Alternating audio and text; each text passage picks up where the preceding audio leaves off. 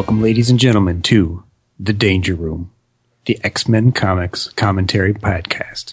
I'm Adam. I'm Jeremy. We're here today to discuss X-Men number 28, the January 1967 issue. And this issue features the Wail of the Banshee.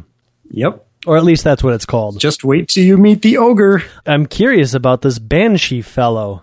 Yeah, he seems like he might be somewhat sort of important. Maybe not. So on the cover, there's this green, ghosty-looking guy who one can only assume is named the Banshee because his name is spread in between his hands, is bowling his way through the X-Men and the Mimic. Yeah, and moving on to the first page, it looks very similar to that cover treatment. It's actually a first page splash page that actually has to do with the issue. Oh my gosh. It's not actually like a pinup that gives us some information about what actually might happen in the middle of the story. It's actually the beginning of a story. Yeah. This is ridiculous. And this issue, as you mentioned, is called The Wail of the Banshee. It's a very spooky font. It's like Scooby-Doo font. And it's got those little wavy lines around it, making it sound like the wail. Exactly. It's a Scooby-Doo thing. Like, you know, in the Scooby-Doo episodes, they'd have that, like, waving cloud behind the title or something.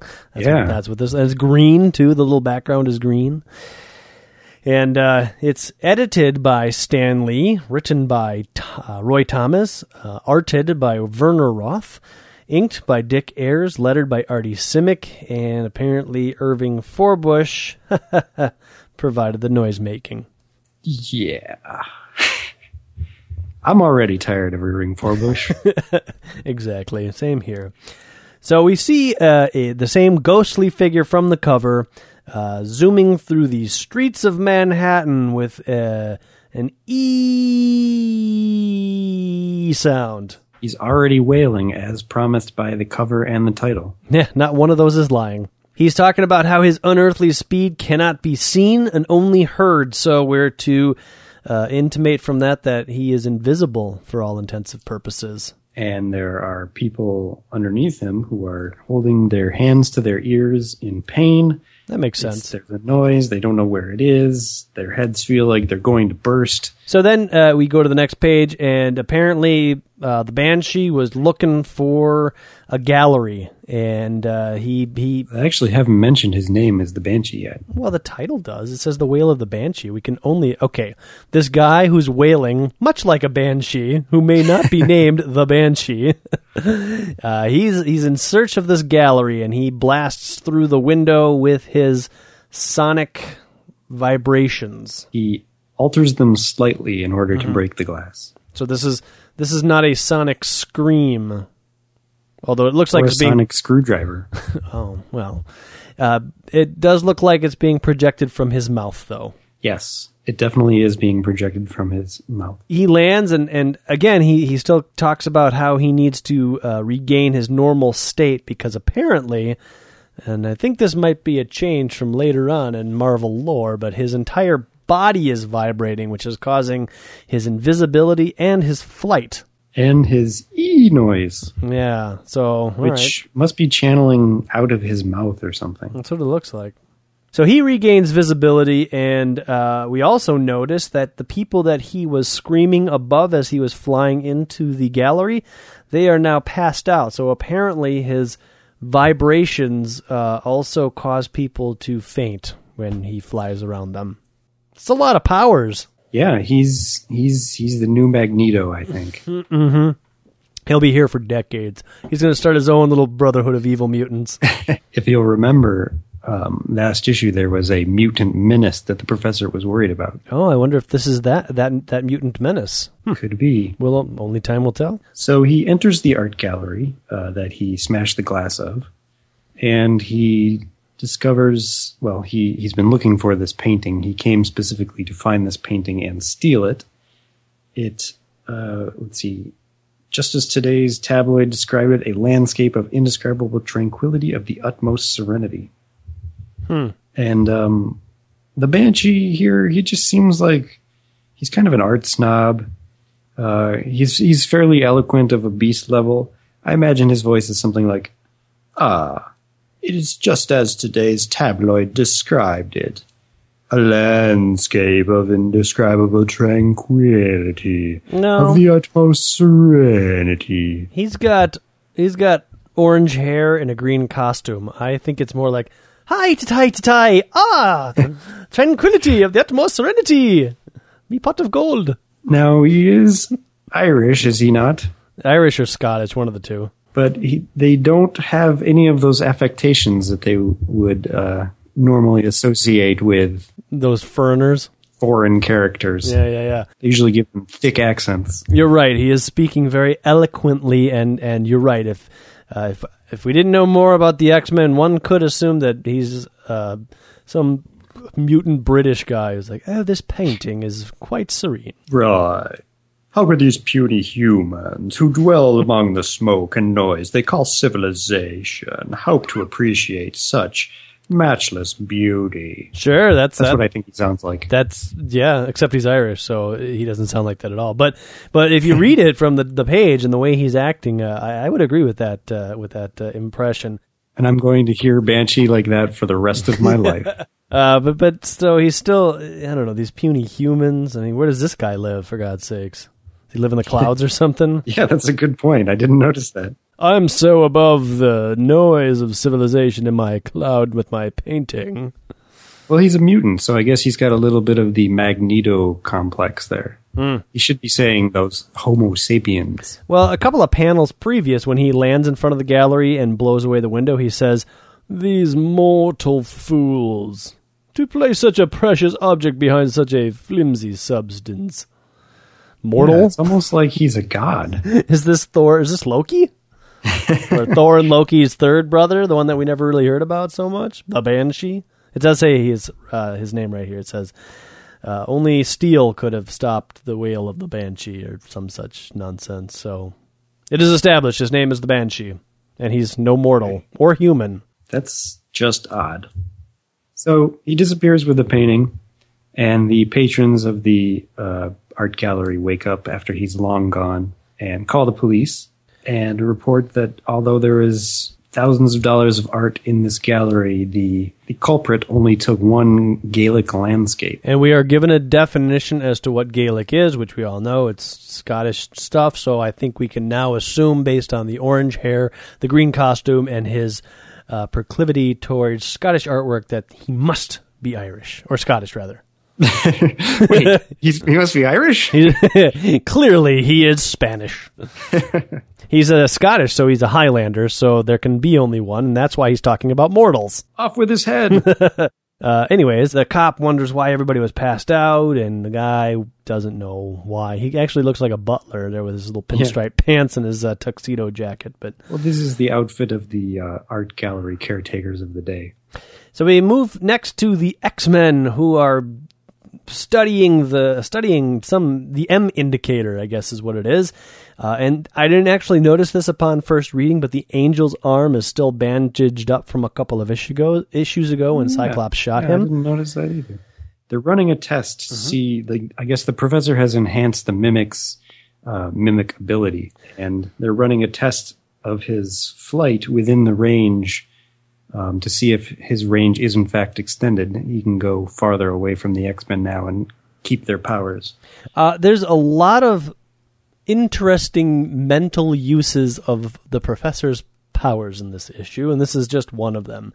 Using his mental powers to increase the duration of Mimic's abilities. That, to me, doesn't really seem to make any sense. And there are also a few that have been used before that are not used in this issue. So, one of these days, if we were really keeping track, we should have kept a scorecard as towards how many different powers the professor shows in these early issues. Let's see how it stacks up to later issues. Yeah, we could do that for Magneto, and it would be completely different. So, Kel Rankin, the Mimic, is at the very edge of the range of his powers, and he decides to go past it because he's a cocky kind of guy. He's a cocky cockamaniac. Yeah, I just coined that. Ooh, cockamaniac. Well, yeah, I believe there was a movie called that, Cockamaniac. he goes past the range and his wings begin to shrink and he starts to panic. The professor tells him, "Quick, come back in the range. Duh." So he like turns around and makes it barely within inches to spare, and his wings manage to grow back, and he's rather pleased with himself. Yeah, he was choosing to ignore the professor's commands because he knew he thought that he had now the ability to absorb powers permanently, but he was wrong. He was hoping that they would be permanent. Yep. And so he apparently is still the head of the X-Men, the deputy leader. I don't really remember at the end of the last issue, but I guess they never did take that deputy leadership away, but I kind of thought that was all part of the ploy or whatever that they did last issue in terms of, can you beat the X-Men type thing? But I gathered the whole idea of him becoming the deputy leader was also because Scott was leaving the team. Yeah, and so far he has not left the team, and yet Mimic still remains the deputy leader. I guess you can do that, sure. It's too much pressure, Professor. I might shoot somebody. Again. So Mimic heads back. The X-Men are all waiting for him. They're all kind of giving him a little crap. Yeah, they don't like him. Yeah, not really. The professor says, don't underestimate. He's a good dude. He just has a little bit of a cockamaniac attitude. He's a maniac for... Oh, wait. Okay, so the professor says... Or he says, "How did I do, Professor? I bet I was marvelous." And the professor's like, you need to do a little bit better job of listening, son. In so many words. It's at this point that Cyclops pulls him aside and says, "Look, you might be deputy leader, but listen, I've had this job before, and you need to be able to receive orders as well as give orders." To which the Mimic responds, "Flake off, Bright Eyes!" Yeah, you're just miffed at me because I'm the one calling the shots for your kooky crew. Kooky. Okay, Mimic, score one for you. Oh, actually, he brings up, "You shot Angel. Just remember that." Yeah, and then Cyclops gets all wimpy. Okay. Well, actually, no, Cyclops isn't wimpy in this panel. This is a Cyclops that I can actually respect. He's like standing up to Mimic and saying, hey, back off a little. You want to fit into the team, you got to do this, this, and this. And he's not really backing down. He's much stronger than usual. He takes ownership of his mistake, but then also backs it up with, "But check it out. If you keep this up, you're going to fall, and it's going to be hard." So yeah, it's pretty respectable.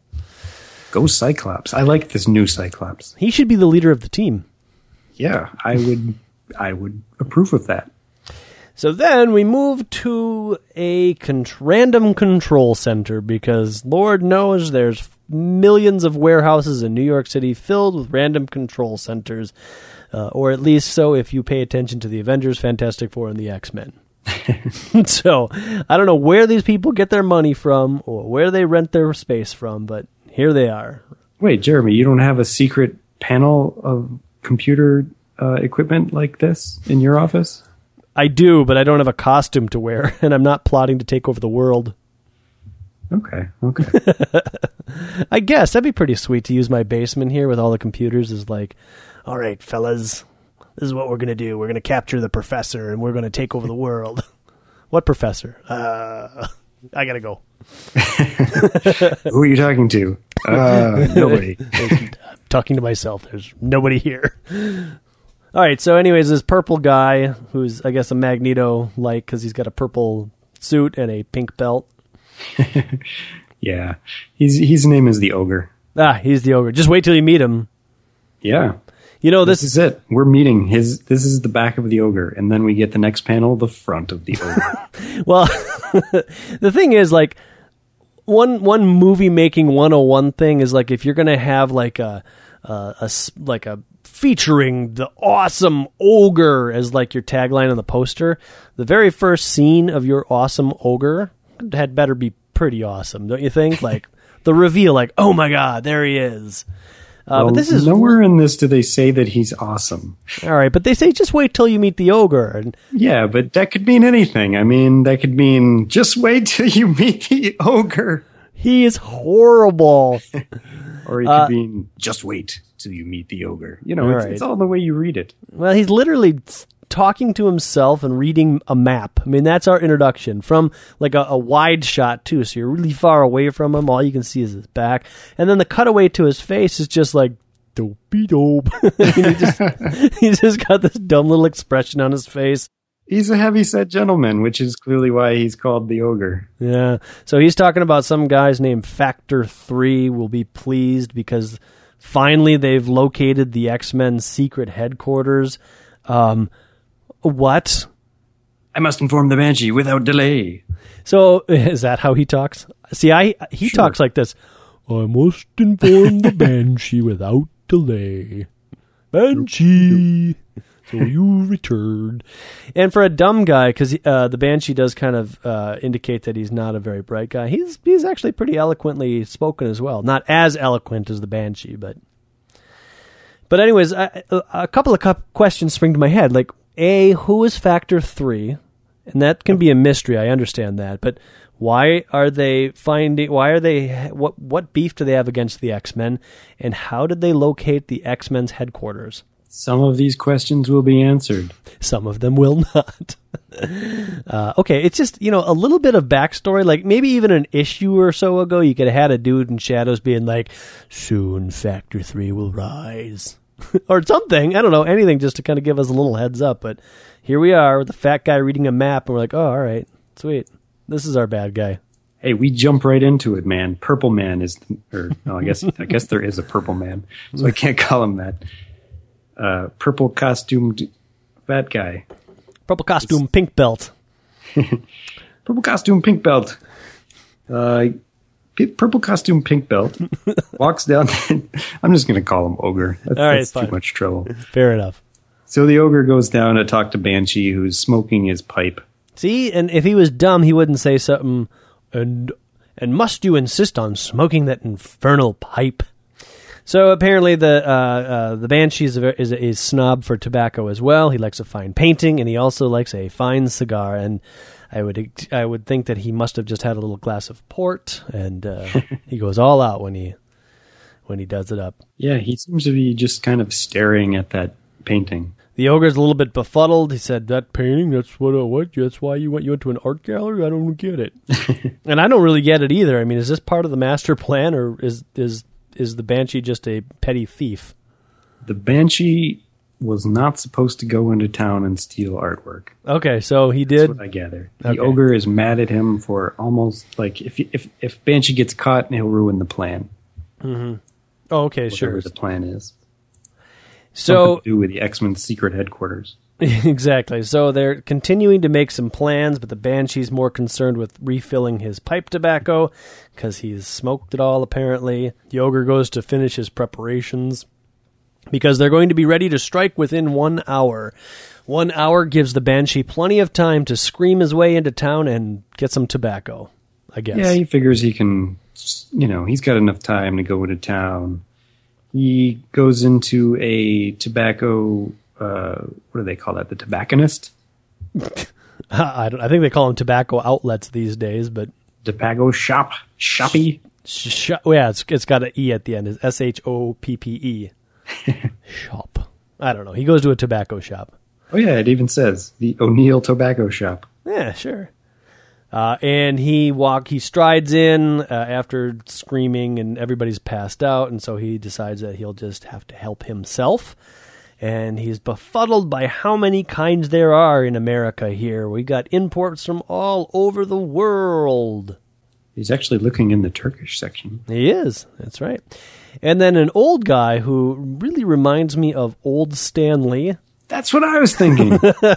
He looks like a character of old Stan Lee. Yeah.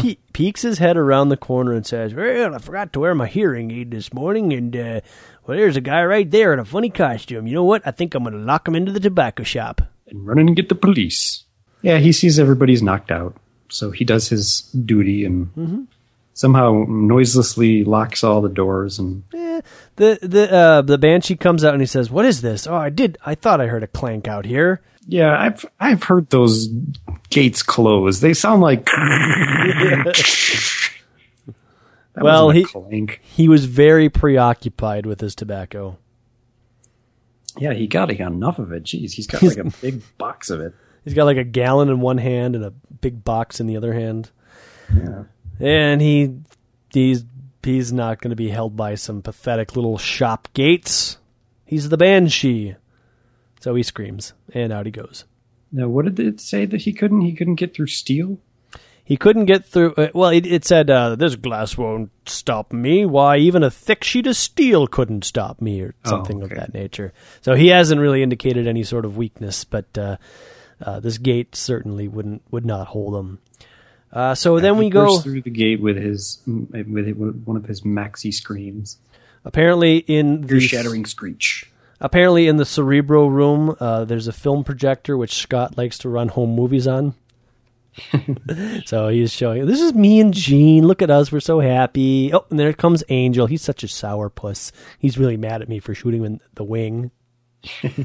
Oh wait, no, that's not. It's not a film projector. It's a computer reel-to-reel tape that he's got connected to Cerebro.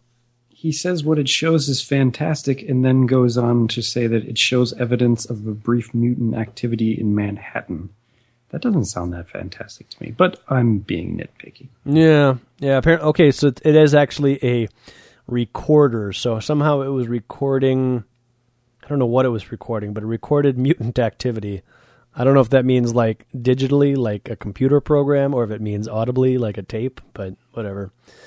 Okay, the first panel, the professor says, wait, that flashing light. Scott, turn up the sound on Cerebro. Then it goes, ree, and then immediately the professor says, turn it down, Cyclops. Well, I guess you're right. He probably should have said, turn it on. I can't hear it, turn it up. And not turn it up and then turn it on. Yeah, the professor's a little senile. He doesn't know what's going on. Turn it up, turn it down. Wait, turn it up again. No, turn it down. It's too cold in here. Get me my blanket. Is there a draft in this Cerebro room? I'm old. And he says, let's look at it on the Visi screen. Mm-hmm. Couldn't he have just called it the screen? I don't know. There's like Repello rays in this issue and Visi screens and I don't know, all sorts of stupid words. The Vision screen. The Visi screen. Yep, and so on the Visi screen, we get a flashing light. It looks to me like a very warped Doritos logo. Oh, okay. That's what it reminds me of anyways. The orange wave sign or whatever that the Doritos has. If you're going to have a Visi screen, you should have a good Visi to put on it. This is just this is a pretty terrible Visi. It's just a big red sound form. Look, there it is. It's really big. The professor interprets it as a mutant using his power to a frightening degree, even more so than Magneto. So I guess somehow this is a brief, like maybe it's like a waveform, and right in the middle there is where the power is being used, and it's just really intense, and then it goes away. So the Banshee is more powerful than Magneto. Interesting. Well, his power usage requires more power than Magneto. Oh, okay.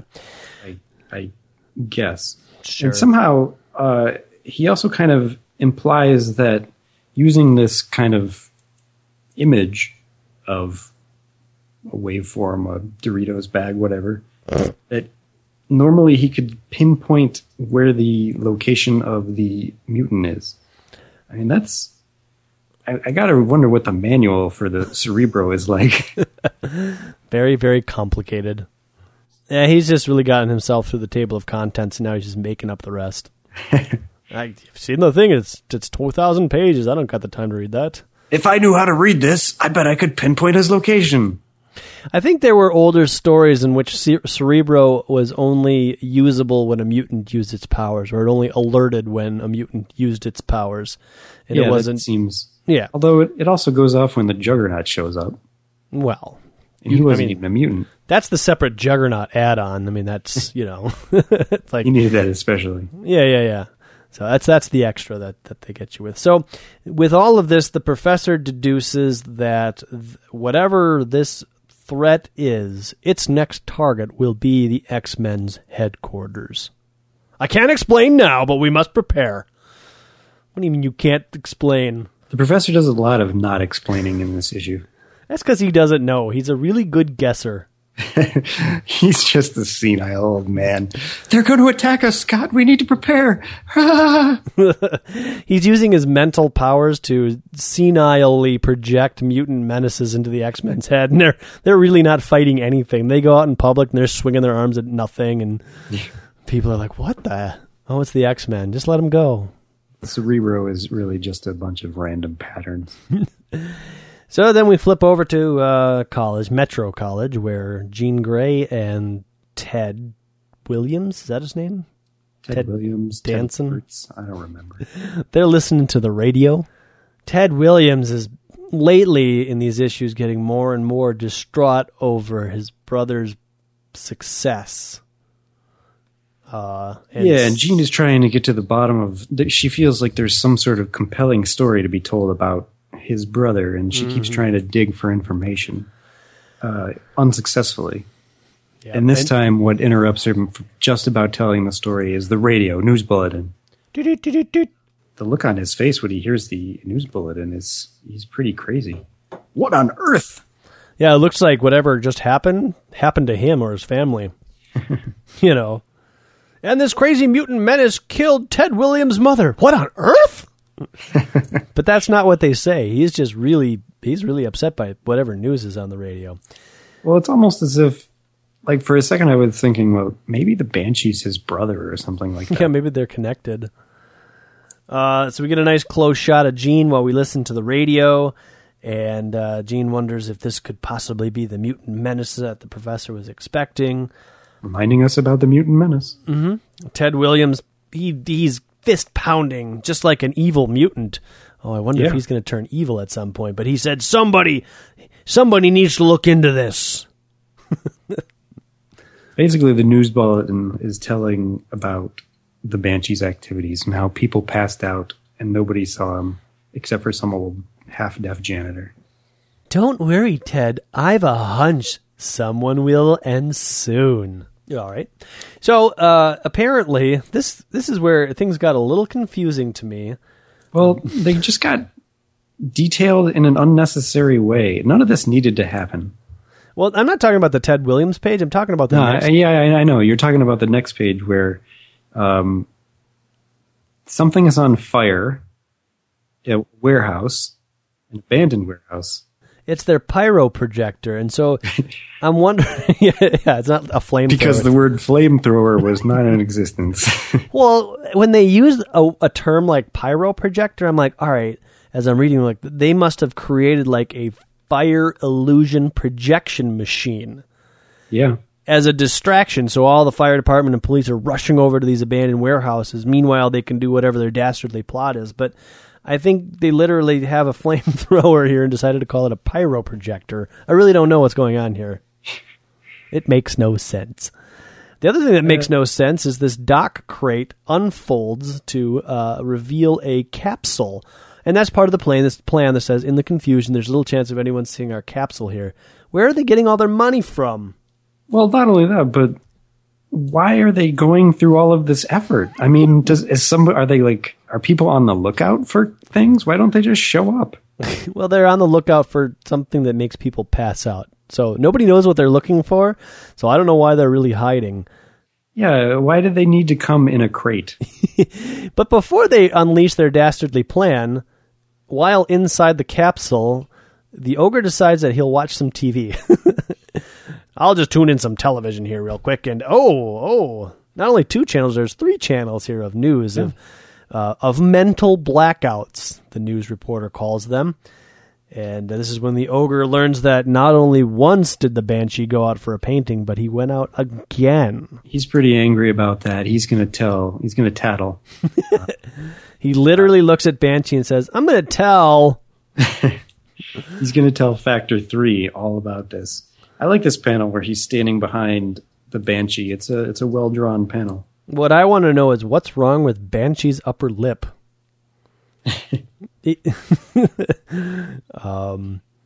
And I guess I'm really looking forward to the issue in which Banshee has plastic surgery. Because something is wrong. There's about 3 inches between his upper lip and the bottom of his nose.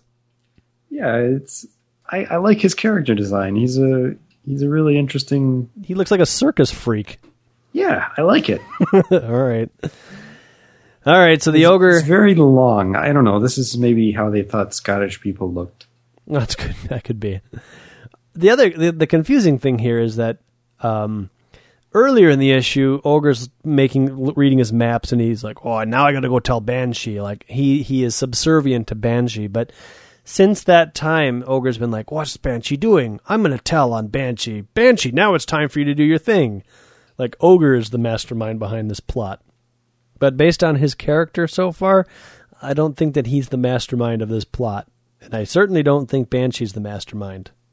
Well, Factor 3 is the mastermind. All right. I'm going to go with that. All right. These guys are just the lackeys of Factor 3.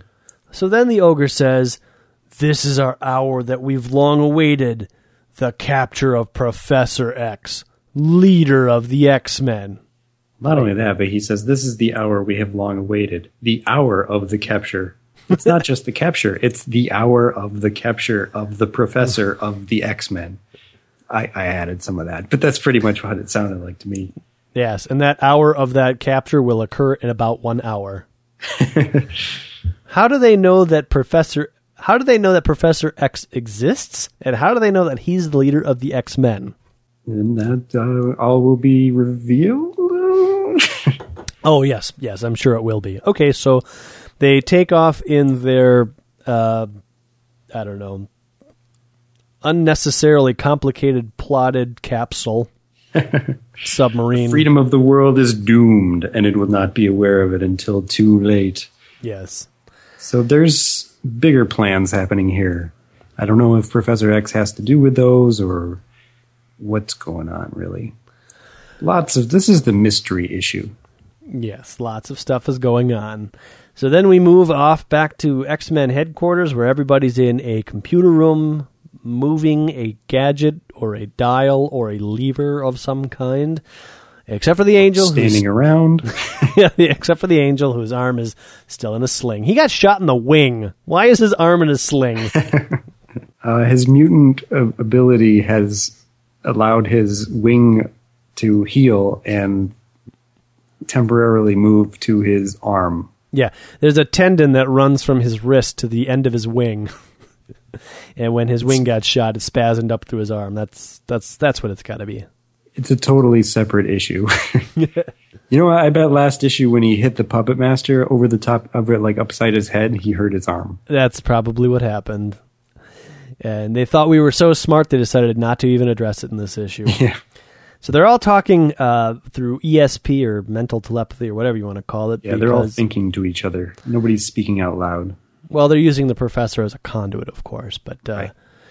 They're wearing ear baffles or something, so ear shields, because they think that somehow they jump to the conclusion that Banshee, or the Menace, I should say, knocks their opponents out with sound waves.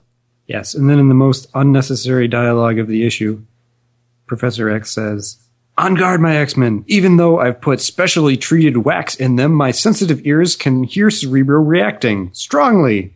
So now the professor not only has all of these mental powers that can communicate with robots and switches in the walls, but he also has super sensitive ears. He's like a kitty cat. This was all just unnecessary. I've put specially treated wax in my ears, but I just wanted you to know that. But I can still hear Cerebro. But this is why. I mean, they're just over-explaining things. They could have just skipped this panel. I'm with you, bro. I'm with you. Again, we look at another Visi screen. It's going wild. Now it's yellow and exploding. Why did they just use the Visi screen? Oh no, the Visi screen's lit up. And in through the windows smashes the Banshee, who's making that E noise. Yep, and he completely knocks out all of the X-Men because their measly ear shields are not nearly strong enough to stop his sonic scream, or his sonic screech as it is. And he has a communicator watch. It's the year 2012, and we still don't have communicator watches. Well, the thing about the Ogre and Factor 3 is they're very technologically advanced. I guess. So he communicates back with the Ogre and says, all right, we're done. Come on in. Let's get him. Let's do this thing. Everybody's knocked out. And then the Ogre says, yes, but you must leave quickly, because even though the Mimic is unconscious, he might absorb your power, become resistant to your power, and then wake up. So the Mimic has fought the X-Men once and been with the X-Men for all of an issue and a half. How does Ogre know who he is and why he has any sort of affiliation with the X-Men? Factor 3's got mad intel, man. Okay. I think at this point that Angel is an insider for Factor 3. And that's why he's sitting around with his, oh, my arm. He's really got a recording device in there or something. Could be. All right. So Ogre goes through great pains to let us, the reader, know that his powers are all mechanical. He's got jet boots, and because of that, Mimic couldn't imitate them, which, whatever, he can already fly. It's not like he needs to mimic Ogre's powers to fly around. Well, but he implies that Mimic only steals mutant powers, but as we saw in the Mimic origin issue, he gets the abilities of anybody. He does, but Ogre's saying that he's got a mechanically enhanced suit, so they're not natural. His intel's wrong, though. That's all I'm saying. Oh, so you're saying that the Mimic could imitate, for example, Iron Man? Well, I'm saying that if the Ogre built all this stuff, then the Mimic would have the intelligence to build this stuff. That, I believe, is true, but I don't think that the Ogre does have the ability to build this stuff. I think Factor 3 I don't either. But basically, what the Ogre is saying is that, unlike the Banshee, I am not a mutant. He's just saying like the Banshee Mimic can only mimic mutants, and I think what's happening is they're updating Mimic's power set to only be able to steal mutant powers. Oh, I see. They're trying to pull a fast one over on us. Yeah, and I'm on to them because I'm a nerd. I'm going to write them a letter. Dear X-Men, clearly in issue 17, panel 7. All right, so the Ogre grabs the Professor, hog-ties him, and carries him over his shoulder, and says, "I will deliver him to Factor 3, and we will conquer the Earth." Yeah, I guess the Professor is important to the ability, or to Factor 3's plan to take over the Earth. He also says, "It is the supreme irony that the world is unaware of his role as leader of the X-Men, or of the incredible mutant abilities which are his. Factor 3, massive intel." I don't know how that is ironic. Yeah, that's a good point. I think that's not ironic. That's just a statement. It is the supreme irony that the world is unaware of his role as leader of the X-Men, or the incredible mutant abilities which are his. And then he follows it up with, and it is those same abilities which Factor 3 will use to conquer the Earth. Now, it would be ironic if we put the Professor up on a pedestal to protect us because of his awesome powers, and due to those awesome powers, he destroyed us. Or that would be irony. Famous in some sort of way. Yes, but nobody knows who he is, and nobody knows where these powers would come from. Therefore, there is no irony. So anyways, out from nowhere comes Marvel Girl. In shadow. The silhouette of Marvel Girl. They don't even show her. That's because... I don't know why that's because. Cut. There's no reason not to show her. So she levitates a log between his legs and he trips. Marvel Girl once again showing that she is the only competent member of the X-Men thus far. Oh, so the one called Marvel Girl was not present to be felled by the attack of the Banshee. So he used his... I think he... I don't know if he's called them. Oh yeah, he does. He uses his Repello rays to shoot at Marvel Girl at this point, which presumably will repel her.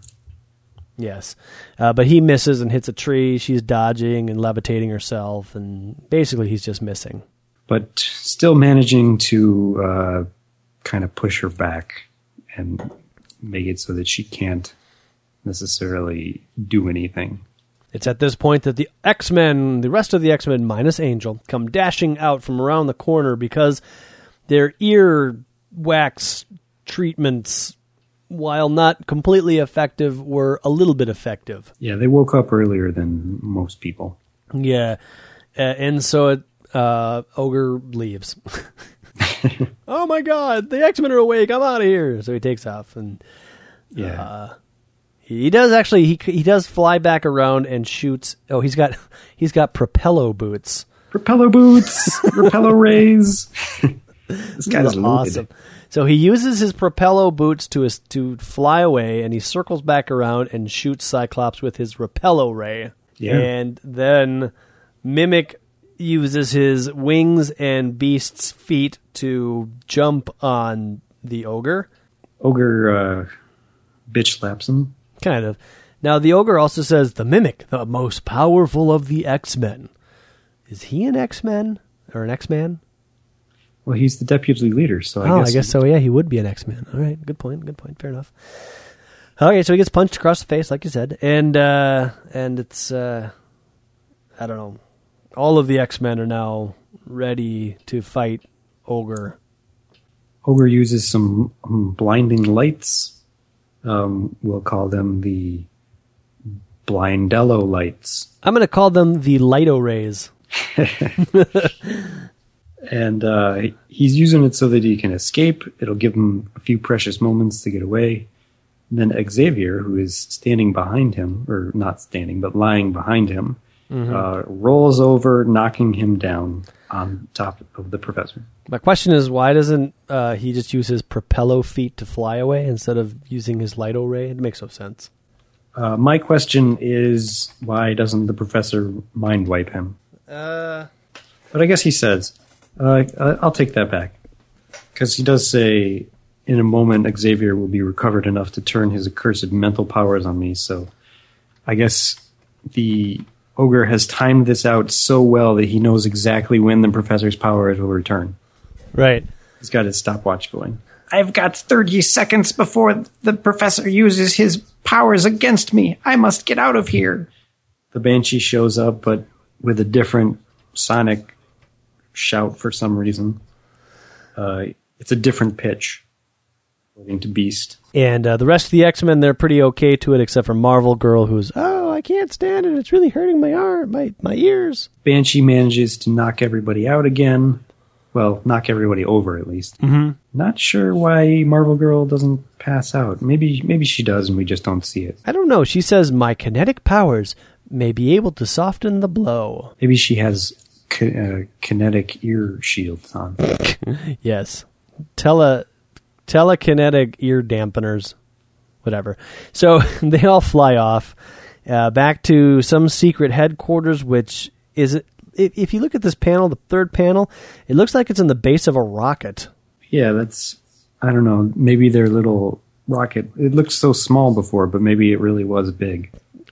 Okay, maybe. They have a tough time getting back because the Ogre's rocket boots have been damaged early on by Marvel Girl. Mm-hmm. So he has propello boots and rocket boots. Oh, okay. Propello boots. Well, you need to have a backup. Okay, so it's at this point, since they were kind of separated, that Banshee wonders why he came back without the professor. And we also notice now that Banshee has elf ears. I didn't notice this before. Oh, yeah. So... yeah. Anyways, he's got a funny face and elf ears. Yeah, he's like a little old man. I wonder if he's Nightcrawler's father. Ooh, yeah. Whoever Nightcrawler is. And so this is Ogre says, I had to leave him behind because everything was broken and stuff. And it's at this point that we learn that the Banshee's sonic scream or whatever it is, he's tired, so he has to rest his sonic scream. Yeah, which he says, I've overused my powers today, which kind of implies that he won't be able to use them for the rest of the day. Yeah, he's going to need to have a hot cup of tea with some honey, good night's sleep, and then in the morning he'll be fresh-eyed and bushy-tailed, ready to use his sonic scream to take over the world. But not tonight. Not tonight. He's done for the night. Yeah, we'll see about that. So we go back to the mansion, and we are fixing stuff. Yeah, I'm not sure what... I don't know what we're doing in this first panel, but... We're fixing some equipment. We're fixing some equipment. Jean Grey hands Beast a screwdriver and says, "Here are your pliers, Hank." Why don't we just skip this whole panel and pretend it never happened? Because it really doesn't... Oh, I know. They're using all these tools to fix the window that Banshee broke. They're using pliers and a screwdriver to fix the window. There are no pliers in this panel. And the hammer that you see on the desk. And it appears that there's 2 cards, a 4 and another 4 on the desk as well. So they just don't know what they're doing here. And apparently Mimic is in the background. He's installing a pet door. What is Iceman doing? He's got like a little pole. He's got a pole vault to, I don't know. I don't know what this panel makes 0 sense. Everybody's the next doing some little thing, but nobody's doing anything. It's the next panel in which the story restarts, and in terms of the professor, he was able to mentally probe the ogre's ear shields. Because the ogre's ear shields have a mind. Yes, because the ear shields of the ogre told him what their chemical compound was or whatever. So he's able to duplicate it, so he makes some. Maybe that's what the X-Men were building, were these little ear coasters. So for some reason we get 2 panels of Marvel Girl inserting her ear inserts. I like the second panel. The second panel is fantastic, but the first one...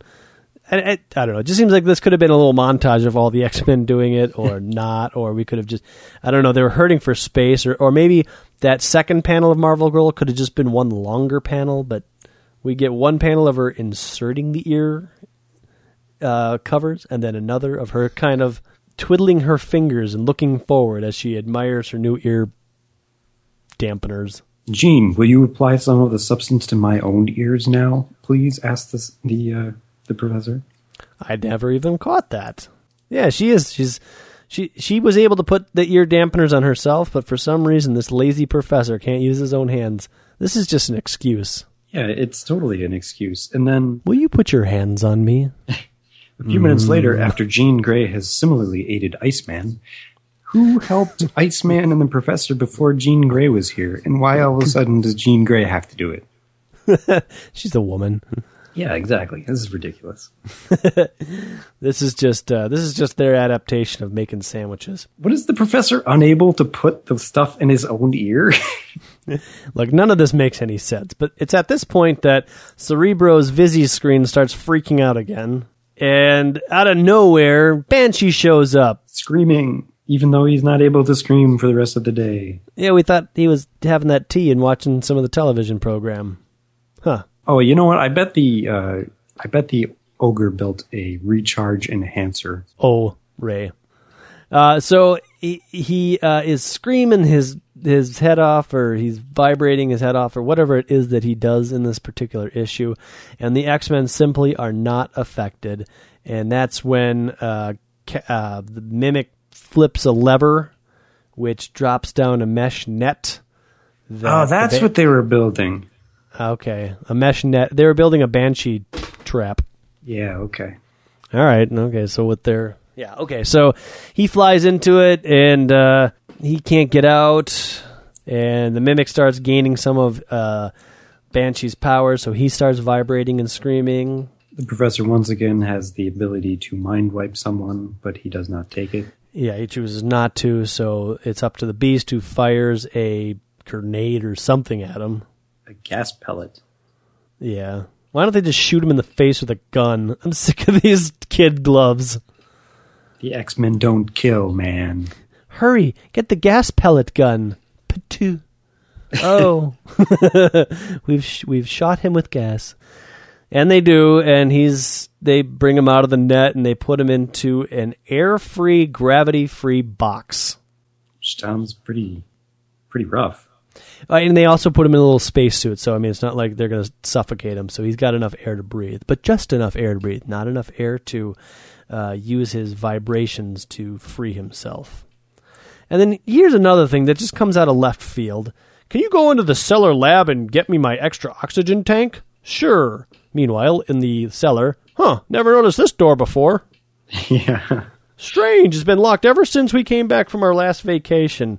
Could we have gotten a heads up about this door maybe an issue or two ago?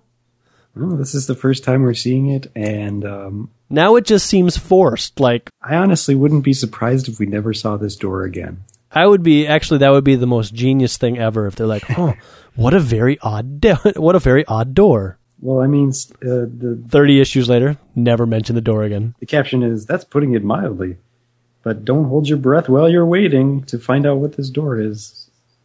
So in other words, they're not going to tell us. Yeah.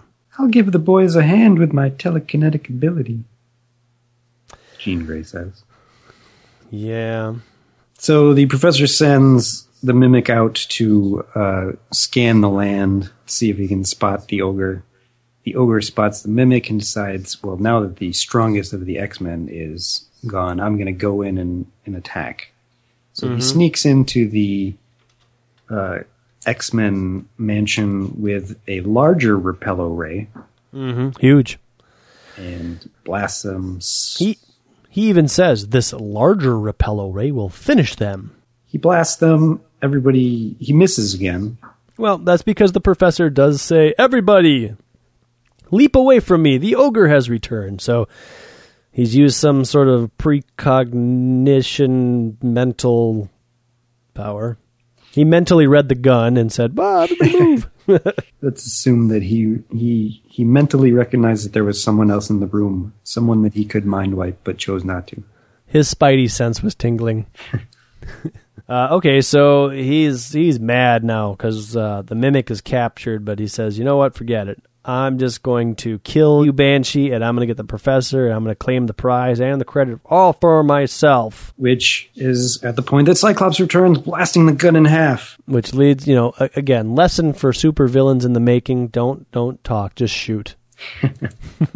And so he flies away.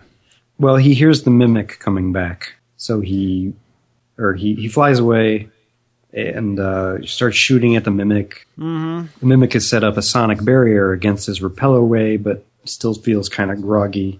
The ogre has built resistances to the Banshee's frequency or waveform or whatever it is, and something in his suit gives him the ability to zero in on the epicenter of that scream or something. So he flies towards it. Cyclops is impressed by the mimic's fighting ability. He uses Hank's agility and the flying ability of the Angel.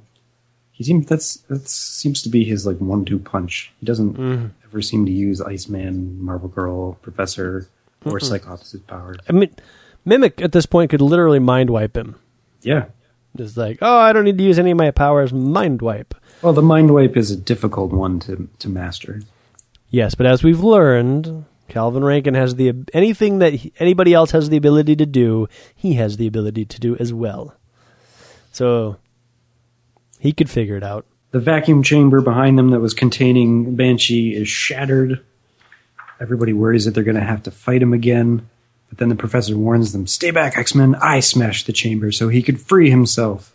What? That doesn't make any sense. He's an evil mutant, more powerful than Magneto. The X-Men trust the professor, however, and they let Banshee escape his bonds. With a mental bolt, the professor removes the headband from Banshee. The Banshee pulls off his headband and says, hi, Tatai, allow me to explain. And here's where he looks like a monkey. Yes, it's very monkey-like.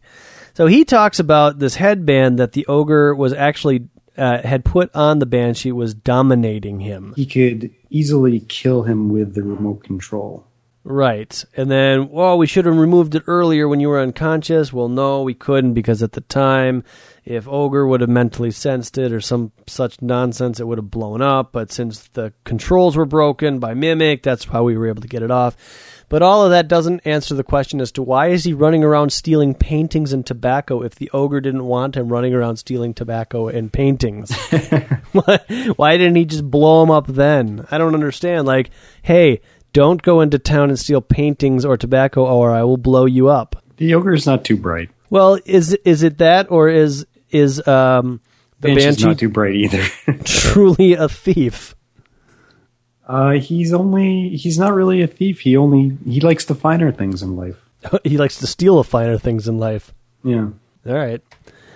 Okay, so with everything wrapped up in a pretty little bow, we learn a little bit about Factor 3.